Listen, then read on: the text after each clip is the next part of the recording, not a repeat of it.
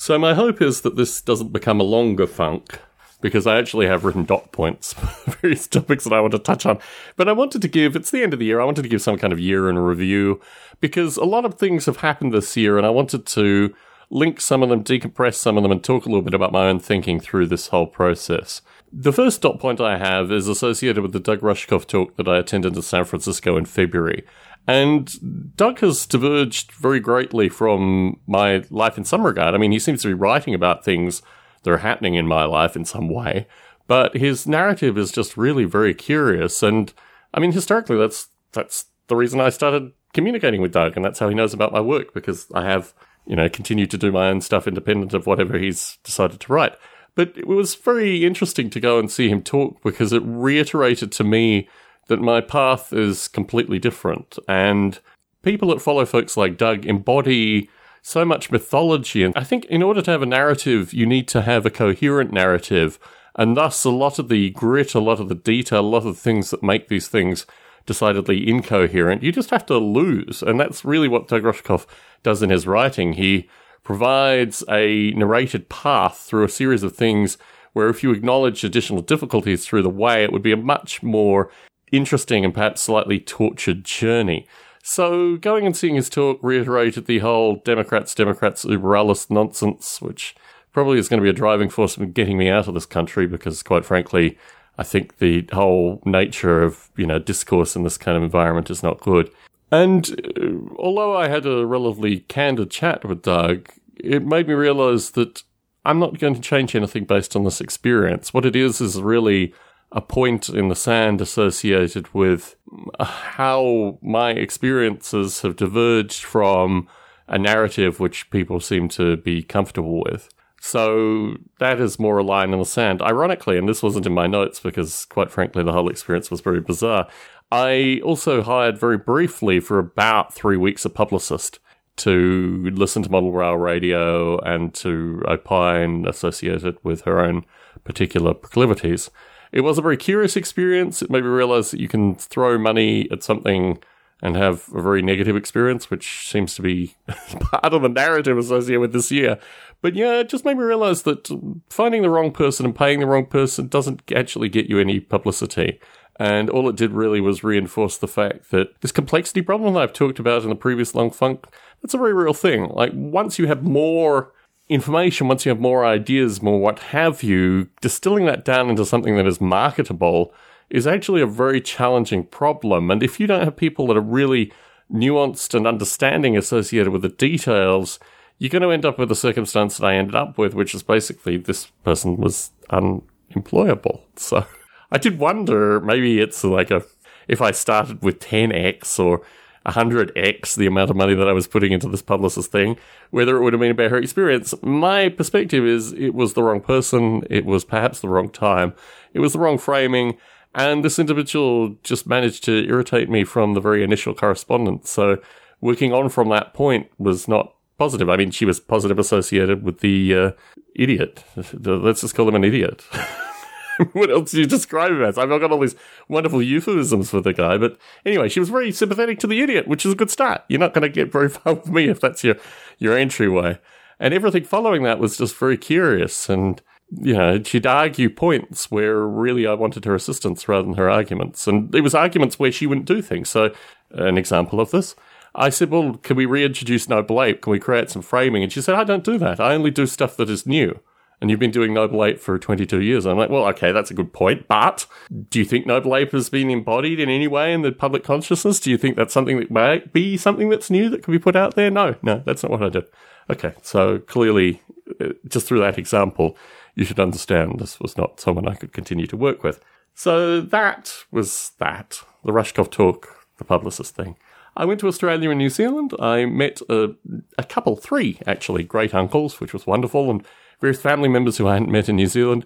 But the whole trip was really tumultuous in terms of just my general lack of sleep and a wide variety of other factors. And it fits into a circumstance which has been echoed through this year, where you pay quite a bit of money for an experience, and then based on a series of factors that you have no control over, in fact, just I don't want to use the term malicious intent, but just the lack of forethought of a number of other individuals in the process, this experience becomes less than ideal. And that was really the circumstance with the Australia and New Zealand trip.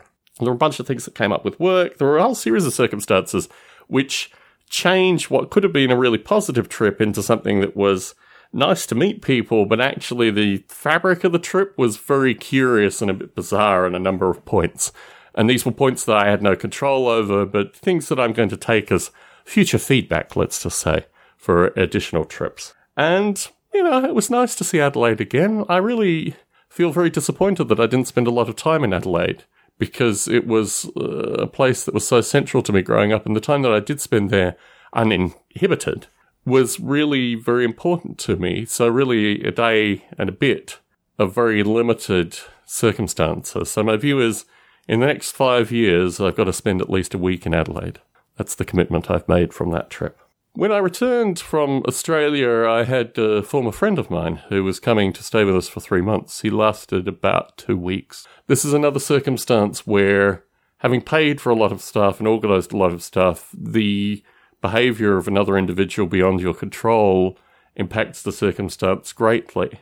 And in this case, he is just an alcoholic. I mean, I've known he's an alcoholic for a long period of time, but last time he came and stayed with us, he was kind of a quiet alcoholic, and this time he came and stayed with us and he was a considerably more, I don't know how one would describe it. I mean, he did a variety of things. He rearranged the house. He didn't sleep the same hours we slept, so you'd come downstairs in the morning and the house would be completely rearranged. So when I say completely rearranged, I mean quite completely rearranged. And he broke a bunch of stuff and he did a bunch of things that were just not really acceptable, and then the whole thing digressed very rapidly. And I realized through this period of time that this was someone who I had spent a lot of time actively promoting and doing a bunch of different things for. All he had for my time and energy was just a bunch of anger, really profound anger, which came out more after he left, but certainly while he was here as well.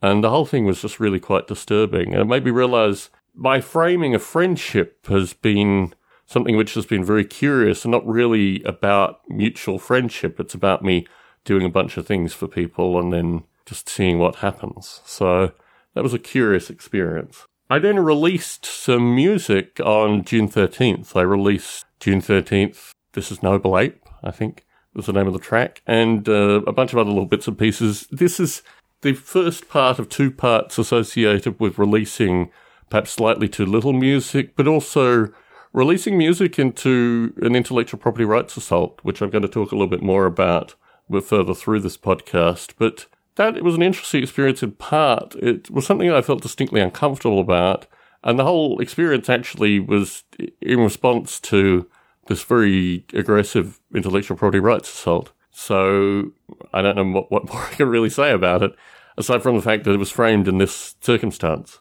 I then finalised, or had the final correspondence with the fellow that stayed with us, and he, through this correspondence, made it completely clear, and these were Skype calls, that I shouldn't promote his work anymore, and really I need to distance myself from all my prior work that has his work in it, which isn't actually that much in practical terms. In writing terms, it's probably the entirety of Field of Chaos. It's half a dozen tracks. I released a censored, for want of a better term, a series of tracks with his audio explicitly removed, which is called Witness Protection, which is the tracks that he was in with his stuff removed. And that is what I'm going to work with going forwards. It's very curious to have a substantial part of one's life censored because of the disturbed acts of an individual who probably wouldn't have any, I mean, he doesn't have any meaningful means of doing anything. I just don't want to be associated with this thing. And it really irked me and rubbed me the wrong way. And the whole experience was kind of a bit bizarre. But yeah, so that's a bunch of my intellectual property that I'm not going to continue to promote, but still is out there. I mean, if people want to read these things, it's still there. The music, I think probably after a 5-year period, when it gets out of the first re-releasing window, I'll just drop all the old music and work on the witness protection, or maintain the witness protection versions only. So you've got about 4 years to listen to that music before it disappears. But yeah, it was a very strange experience because he was someone who I'd literally my entire life spent bent over backwards trying to placate and make sure that he was happy and all this kind of stuff. And he was just a really unhappy, nasty individual, which I kind of knew, but just came through in spades. And it was just really disturbing and just disgusting.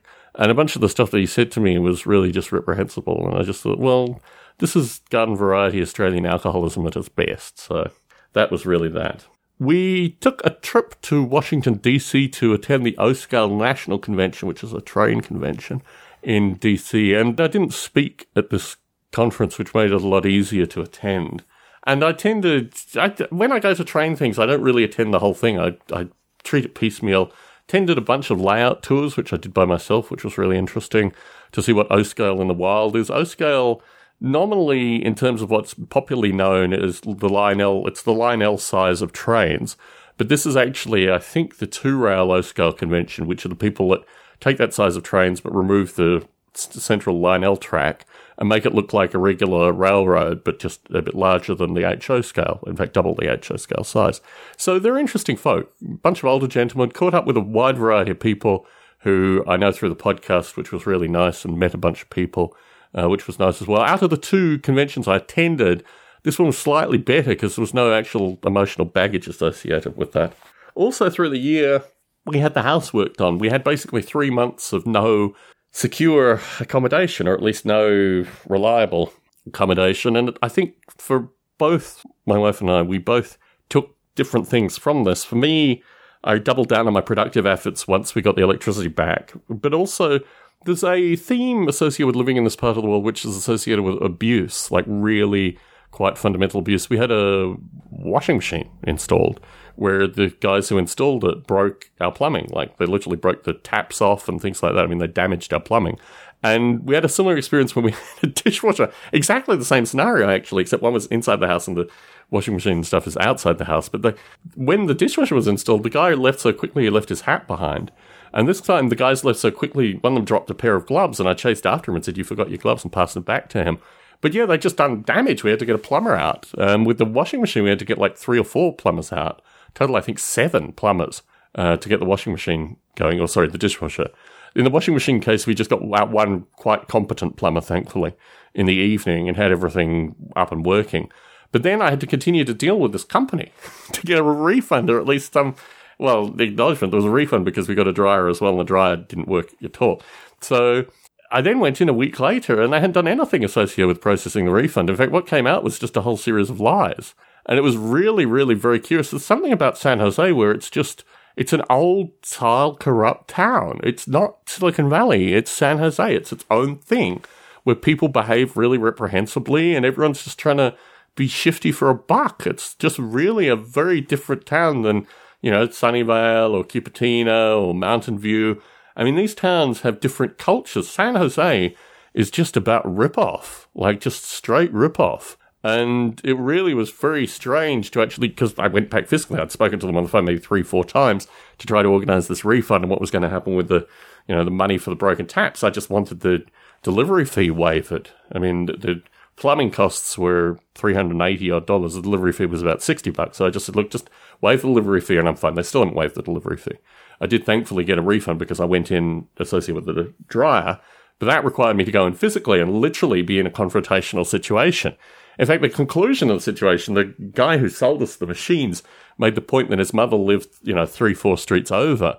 And the thing that really irritates me about these experiences is that these are people ripping off locals. They're just locals ripping off locals and being perfectly comfortable with that. I said to the guy at the end of the conversation, I said, "Your mother lived on, was 11th Street or 12th Street?" And he said, "Yeah, 11th Street or 12th Street." So he wasn't, clearly he made up the bit about his mother. I said, "What you do to me here, you're also doing to your mother." Making the point that if you behave this way with locals, you're just ripping off, locals.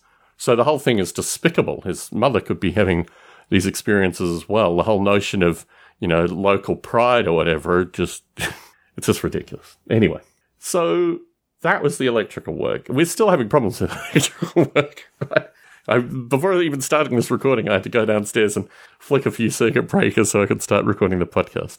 So the whole thing is just a comedy. I mean, it's just an incredibly expensive comedy, which continues. I mean, it's nice to have 3 plong outlets in every room now, but I don't know, 3 months of my life and all the other additional nonsense, I don't know. Anyway, that was the electrical work. I went back to the East Coast, to New Jersey, for an NMRA, which is National Model Rail Association convention, a regional convention in New Jersey. There were many different parts to this. My experience actually with the NMRA has never been particularly good. This was a really horrible experience where when I tried to actually get in as a speaker at this particular conference, they just denied me entry. It was very, very curious. It took about half an hour to 45 minutes of just being quizzed about who I was. I said, I'm a speaker. I'm Tom Barbalet, produced identification, all this kind of stuff. They refused any of that. I went through a series of different things about, what region was I part of and, and they realized actually through the thing that they were trying to prove things that they couldn't actually prove. So the whole thing was very curious, but it was just local people, talking about San Jose, but in New Jersey, behaving just completely xenophobically and just really stupidly. And it was really very curious because the guy who organised it and his offside guy who calls into Model Rail Radio, they apologised for it, but I didn't get a refund. I got a certificate at the very end, which was nice, just thanking me. But, as someone who's coming, and the whole process probably cost about, well, Michelle came too, but it was, multi-thousands of dollars to go over, staying in this overpriced hotel in the middle of nowhere in New Jersey. And, have this experience. There were some really nice things that happened in New Jersey, though, so let's just move the NMRA experience aside. I met listener Ron Kleiss, who I've met previously, actually. I met in the road trip when I went to Pennsylvania last year, but I spent more quality time with Ron Kleiss. I met his family, had just a number of really nice experiences, and that was very valuable. So NMRA stuff aside. I went to the Sopranos house in New Jersey. It's just a regular house, so we went by there one day. I also went to the Dakota building and saw, when John Lennon was shot, and that had a serious impact on me. I didn't realize that it would. I listen to John Lennon periodically, but it has an impact on me, and to reflect on that was very poignant. And obviously with James Gandolfini as well, the Sopranos building or the Sopranos house, and we went to a few other little bits and pieces associated with Sopranos related stuff while we were there too. But the house, the trees are 10 years higher than when I last saw them on the show. Sopranos has been an important program to me, actually. I watch it periodically. It's a good kind of, there's nothing else to watch kind of program as far as I'm concerned. I also met, I went off and had a steak meal with John and Janet. John is one of my miniature painters. In fact, I did meet a miniature painter in the DC area as well, but I'm still continuing to employ John and Janet as well. And that was nice to get a sense of who these people are that actually paint miniatures for me. That's really quite a nice experience. And I'm not that I'm friendly with them, but, I've kept in contact with John and Janet, and I'm sending John more work for next year. And it makes me think actually about friendship, that increasingly the relationships I have are exclusively paid relationships. And that just seems to be the nature of adult life. And then I start to rate the paid relationships about how good they are or not, which is a very, very curious way of living someone's life. I came back, and around the time of my birthday in October, my wife said to me, I had all this music that I was going to record vocals to and put out in some part and kind of in addition to the June 13th music release. And my wife said, why don't you just release it as the music? Why do you put beat and stuff behind it? Why don't you just release it the music? And that's what Last Monkey Standing is. It's a series of tracks that were going to have beat and words to them, and I just released it as music. And I think out of everything I've released this year, probably Last Monkey Standing. I've got Monkey Freedom, which I'll talk a little bit about in a few minutes. But Last Monkey Standing, I think I'm actually quite happy with as just a standalone piece of music or a standalone set of music. And it's actually really nice that I'm producing stuff through this intellectual property rights assault.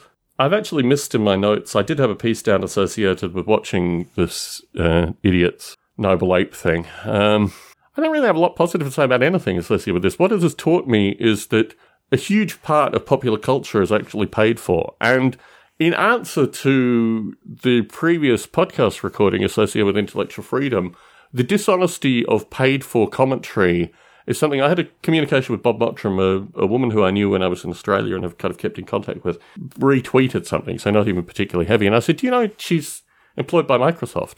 She tweets this stuff, but mysteriously she never tweets about anything associated with Microsoft. And you wouldn't know that she was employed by Microsoft unless you went to her website and actually looked down at the information.